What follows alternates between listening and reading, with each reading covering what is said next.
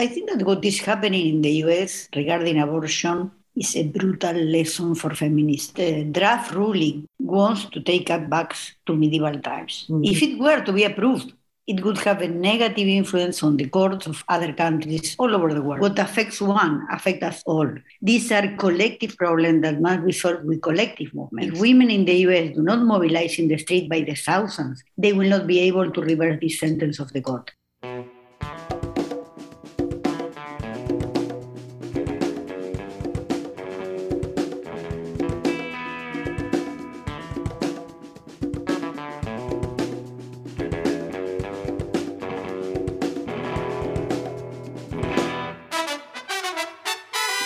Welcome to episode 110 of the Refuse Fascism podcast. This podcast is brought to you by volunteers with Refuse Fascism.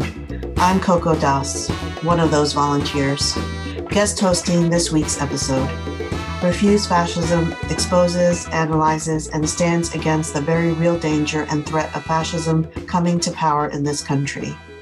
In today's episode, I want to follow up on the informative conversation I had last week with Marcela Garcia about the Green Wave in Latin America, a movement in the streets that has been winning abortion rights, by sharing a conversation I had this week with Susana Chiarotti, the Latin America Regional Liaison for the Sisterhood is Global Institute, about her op-ed in the Miami Herald.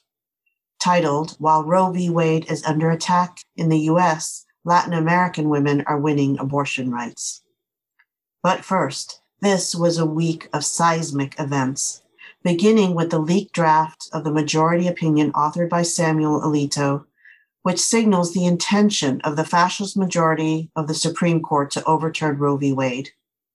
And then there was the outpouring of fury that followed, with thousands taking to the streets across the country, in front of the Supreme Court itself that very night, and then not only in the big cities, but in small towns and places that have been far too quiet as abortion ban after abortion ban gets passed, people flooding into the streets. This opinion takes up the most extreme rhetoric of the Christian fascist anti-abortion movement, while claiming a ridiculous assertion to originalism, a legal tactic weaponized by the Fascist Federalist Society to overturn any of the progress of the post-Jim Crow era. The opinion also explicitly criticizes Lawrence versus Texas, which ended laws that banned gay sex, and Obergefell versus Hodges, which legalized same-sex marriage. Alito claims they are not, quote, deeply rooted in history, unquote. The opinion even argues that women should be forced to give birth against their will because there is a shortage of a, quote, domestic supply of infants for adoption. This is an atrocity, but it is not yet law and doesn't have to become law. It is what they are on track to do if we do not stop them. And the fact is that we can stop them. This week also showed us how quickly things can change and why it is never true to say that the people will never rise up. This week, we made a beginning with thousands of youth walking out of their schools on Thursday and protests continuing into the weekend. Now everyone is talking about abortion. It is a question that everyone needs to take a side on. And while previously the mainstream pro-choice forces were conciliating to the end of Roe in advance, this draft opinion made clear and brought out very starkly what a post-Roe future would look like. And suddenly more and more people woke up to the fact that a post-Roe world would be an intolerable nightmare. Rise Up for Abortion Rights has been organizing people in the streets to defend Roe since January. And when people started lifting their heads after this draft opinion was leaked, and they started looking around for what they can do, Rise Up for Abortion Rights was there, and people had a place to turn to. Today begins a week of action, May 8th to the 14th, to grow this resistance into millions and stop the Supreme Court from taking away our right to abortion. At the back end of today's episode, you'll hear a couple of voices from the streets this week. But now, here's my interview with Susana Chiarotti.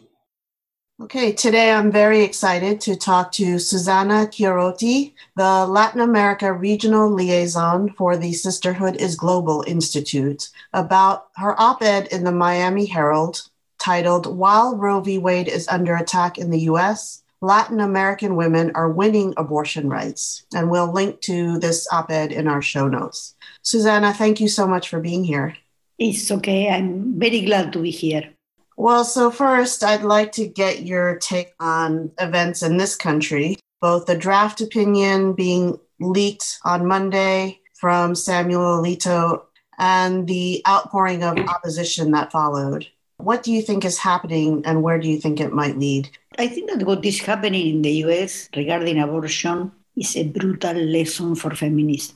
That draft ruling, which I hope will be corrected, wants to take us back to medieval times. Mm-hmm. If it were to be approved, it would have a negative influence on the courts of other countries all over the world.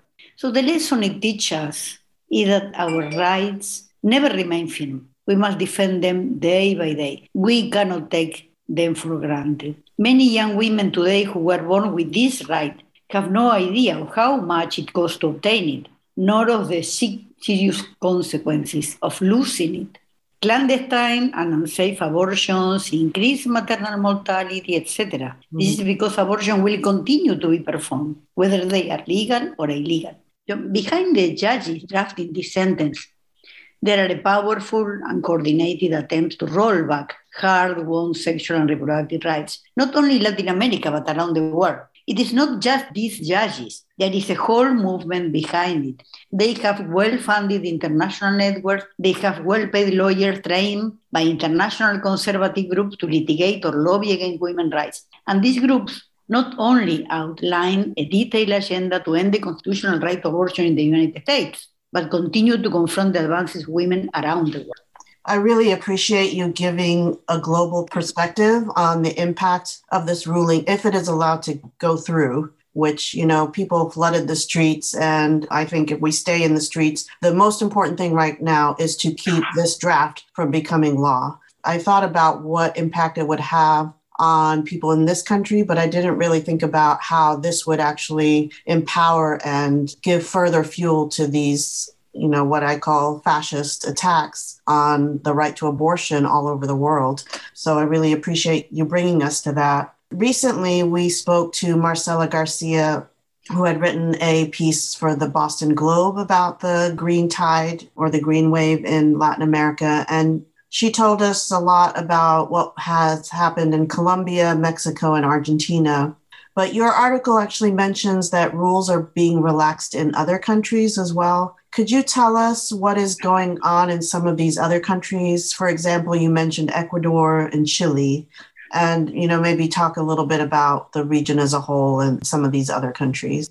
Yeah, luckily in 5 years, the situation changed. Today, 37% of the population of Latin America and the Caribbean, amounting to 652 million people, live in countries where women have won the right to legal abortion or not to be in prison for having an abortion, also including Cuba, Guyana, and Puerto Rico. 5 years ago, the proportion was less than 3%. In Chile, abortion was totally banned by the dictatorship of Augusto Pinochet, and only since 2017 has been permitted in cases of rape, fetal non-viability, and risk of the woman's life. But now, the Chile Constitutional Convention, which is drafting a new Carta Magna, approved by a large majority an article that enshrines sexual and reproductive rights as fundamental and guaranteed by the state. These rights include abortion. The article establishes, sorry, but I am a lawyer and I give a lot of importance to that. It will be great if they approve finally. The article establishes that all persons are entitled to sexual and reproductive rights, which include, among others, the right to decide freely, autonomously, and in an informed manner about one's own body, about the exercise of sexuality, reproduction, pleasure, and contraception. Furthermore, it adds that the state shall guarantee the exercise of this right. So what does mean? That poor women can also have this right free.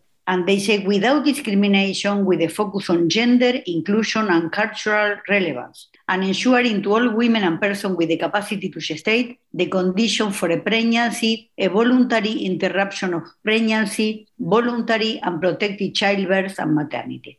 So if the new constitution is approved by popular vote in September, Chile could become the first country in the world to give constitutional status to abortion rights. And in Ecuador, where parliament approved abortion in cases of rape, President Guillermo Lasso partially vetoed the law. Nevertheless, it was a little advanced because the veto was partial, not total. And in Brazil, that is the most populated country with 212 million inhabitants, there could be changes if former President Lula da Silva assumes the presidency after the October election, since he has publicly said that he agrees with legalizing abortion.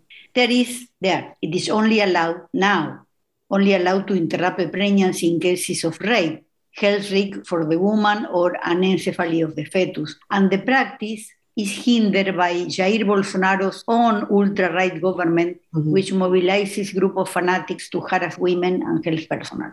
Has the green wave also spread to these countries, or is there a movement in the streets in these countries, including Brazil? Yes, there is a massive movement.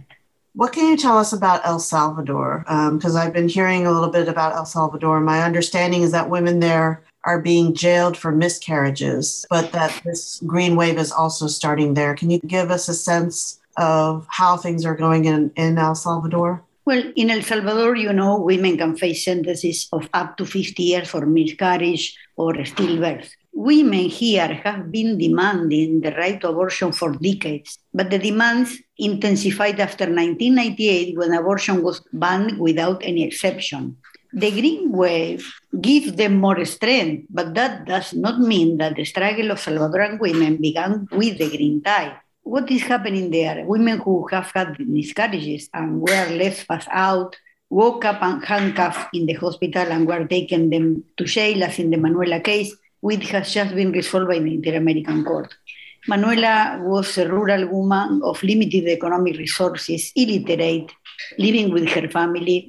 And in February 2008, Manuela was pregnant. On February 27, 2008, she suffered an obstetric emergency, was treated at the San Francisco Gotera Hospital. The medical staff concluded that Manuela had severe postpartum preeclampsia plus anemia due to significant blood loss. And the doctor who attended her filed a complaint against Manuela because her medical chart showed that she had given birth and, however, she did not have a product. The court indicated that her case was analyzed in a biased manner with gender stereotypes and that this was only possible because Manuela was a woman of limited economic resources, illiterate, and living in a rural area. Of course, the court ordered various measures of reparation to the state. So there are now high expectations that with this ruling, at least abortion to save the life of the mother and in cases of rape will be authorized. All social organizations are pushing for this.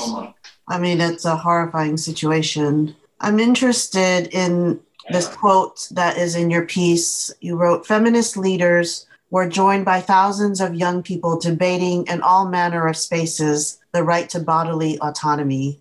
Can you describe that a little bit? What do you mean by all manner of spaces? What did that look like? How were these debates manifesting in society?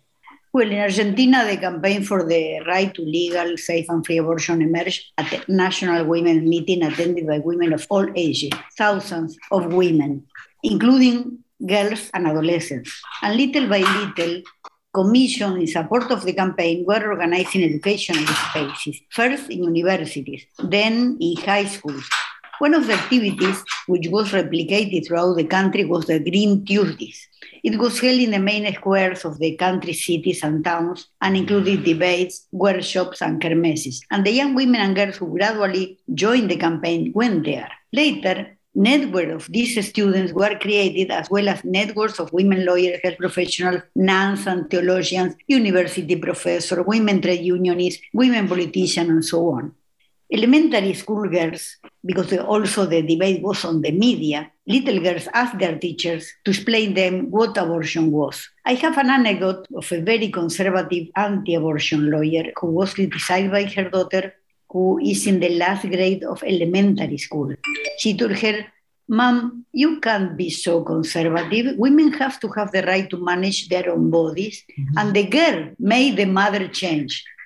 She began to think differently, to at least to put in question this issue that she was so sure of. In the last time, there were more than 300 organizations and networks in the campaign. So it is not surprising that when it came to organizing a street activity, thousands of young people carried the banners. Mm-hmm. You know that even in secondary school, they organize gender collectives, mm-hmm. and they ask the boys to organize deconstructive masculinity collectives. So interesting, Mm-hmm. There, I have a lot of anecdotes of that, but it would be very long. But it was a very, very interesting move. And all these people, girls and boys, went to the street when we mobilized. I think it's so important because I think part of why we're in this situation in this country is because of the terms of the debate were set and seized by the anti-abortion movement for so long, where you had the Democratic Party here, like barely saying the word abortion. And so the anti-abortion movement, this Christian fascist, so-called pro-life movement, seized and dominated the public square and the public debate. And it is really time now to take inspiration from what they did in Latin America and take back the public square and the public debate here. I'm really interested in this other thing that you wrote about, where you said that there was the green for abortion and the light blue representing the anti-abortion opposition in Argentina, but that virtually disappeared. The light blue movement disappeared in Argentina after the law passed. And I have some idea of how or why that might have happened, but I wanted to ask, what do you attribute that to? What happened to that opposition in Argentina? And on the flip side of that, what is the danger that still lies ahead, even though they've won this great victory in Argentina?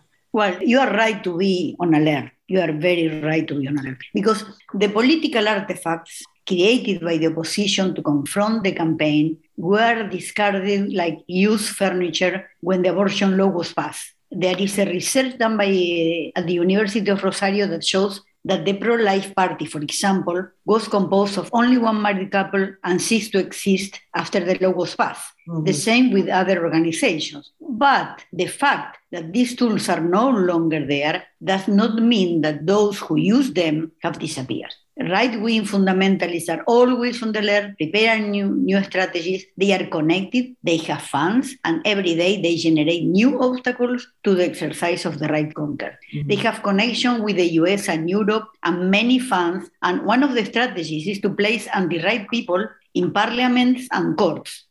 It is a medium and long-term strategy, but it pays off, as can be seen in the US. They also have a political vocation. In Argentina, fundamentalist evangelicals set up an office in Buenos Aires in front of the National Congress, and every day they visit senators and deputies, invite them to pray with them and bring them bills. Mm-hmm. So it's, they continue working very much united. What will happen in the US will influence a lot their activities. That's a really good point. I mean, even when they're driven back, they do regroup. And they can regroup very quickly, especially there's so much power and money behind them. I wanted to read another quote. First of all, I want to thank you for being with me today. You have such a wealth of knowledge, and I feel like I could listen to you for hours. You also wrote this, and I think it's a really, really important point. As conservative fundamentalism spreads globally, the Green Tide movement is a call to feminists everywhere, but especially to those in the United States. Only through collective action can we reclaim bodily autonomy as women burdened by a patriarchal system. Solidarity between Latin American feminists and our sisters to the north means sharing knowledge.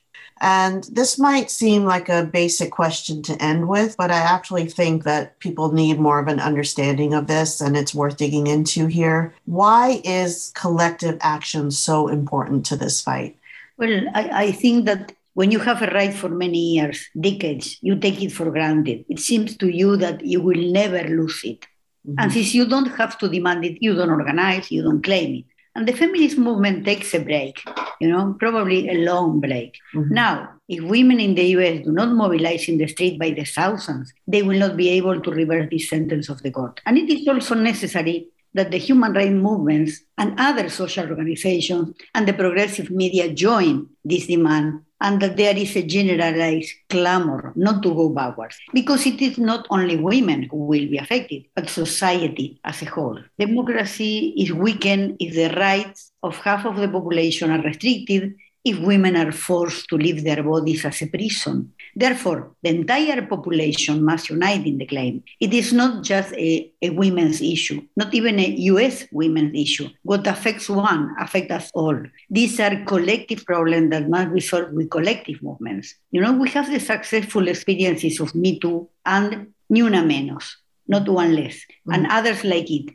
These movements show that only collectively we will be able to move forward. In fact, Me Too scares the patriarch, who began to accuse us of being Nazi feminists. As Don Quixote used to say, the dogs bark, Sancho, the sign that we ride. That's so well put. Thank you so much for the work that you're doing. How can we follow what you're doing and where you're writing? Where should we look to see more about this work and to follow you?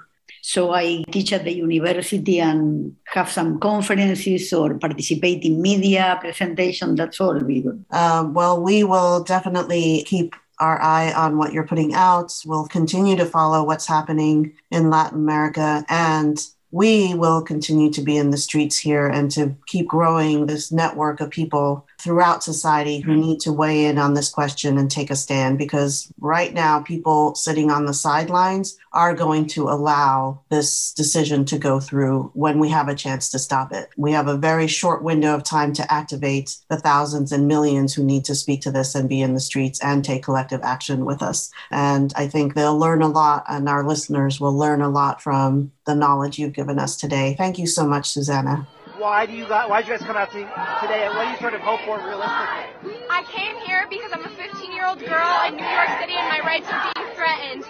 And I came here because I'm hoping to not allow these government officials who think they have control over my body to do what they're doing and take us back 50 years of fighting. First of all, I want to say, you all are so beautiful out here. On Monday night, we all heard the news that the Supreme Court leaked a draft decision, saying that they are on track, that a majority on the Supreme Court voted back in February, an early vote, that they were going to overturn Roe versus Wade, that they were going to decimate women's fundamental right to abortion.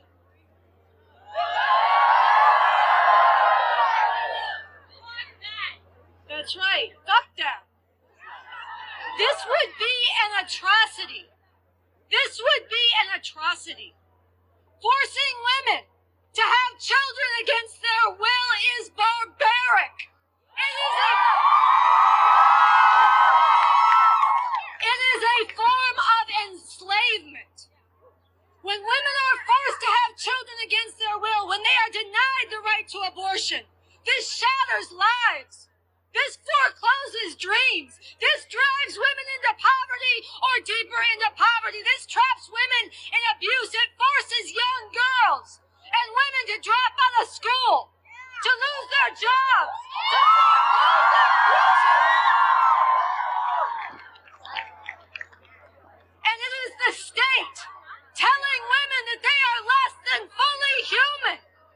Will we accept this, sisters and brothers and beautiful people? Now I want to stress, this is a draft decision. This is not yet law. And in RiseUpForAbortionRights.org, we've been having rallies. Some of the young people you heard from have been helping organize these rallies, walking out. We saw this coming, but most of this country did not know. And so they were silent and they were not with us in the streets. But since Monday night, this has been in the headlines. This has dominated. Everybody knows. So now is the time when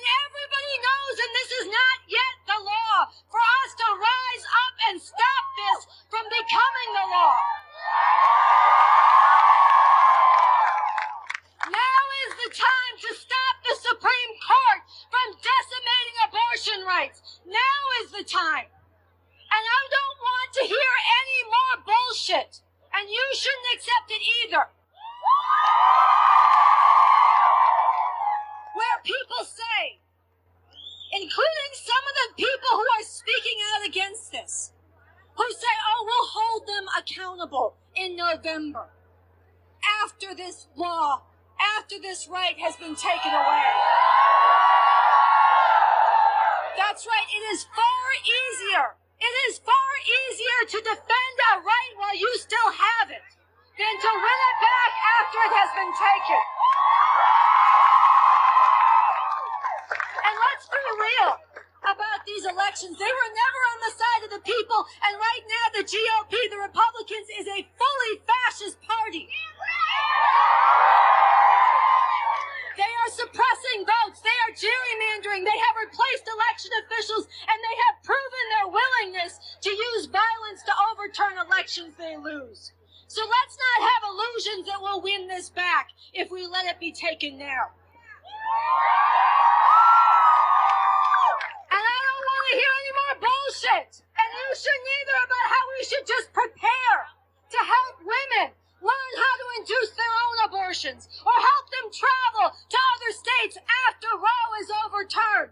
No, we have to stop this from being overturned. We need to stop it now. So I want to hear you answer me. I'm going to say, prepare for post-Roe, and I want you to say, fuck no. Prepare for post-Roe. Prepare for post-Roe. Post-Roe. Post-Roe. We need to stop this now. And I want to talk about how we do that, beautiful people. I want to talk about how we do that. A big part of how we do that is what you have done today. We walk out of school. We walk off the job. We take over the freeways. We shut this country down. Not for one day of symbolic feel-good venting where then we go back to our regular lives and let this nightmare descend. No. We need to do this relentlessly, again and again. There should be no business as usual when that business is on track to enslave, to subjugate, to brutalize and control women. Hell no! This is why we wear this green bandana. This is the symbol of abortion rights, of fierce struggle in the streets. This is the symbol that was popularized by women in Argentina, taken up by women, taken up by women in Colombia, spread across Latin America and around the world. These are deeply Catholic countries, very patriarchal, very repressive, places where abortion had been criminalized for generations. Places where women were sent to prison for miscarriages. Places where women died and had their lives foreclosed by forced motherhood. But the women there rose up, and they kept coming back, and they kept coming back, and they kept coming back. Until they made what everybody thought was impossible a reality. They decriminalized abortion in Argentina. They decriminalized abortion in Colombia. And don't let anybody tell you that it is too late to stop these fascists on the court from decimating Roe versus Wade. Bob Avakian, the revolutionary leader I follow, has a quote: "The politics of the possible is the politics of monstrosity." If we accept what everybody says is all that's possible, you have to accept this Supreme Court ruling because we are not on the court. You have to wait. You have to do just what the rulers and their political channels tell us we can do. If we accept that, we are accepting monstrosity. And in contrast, we need to change what's possible through our struggle in the streets.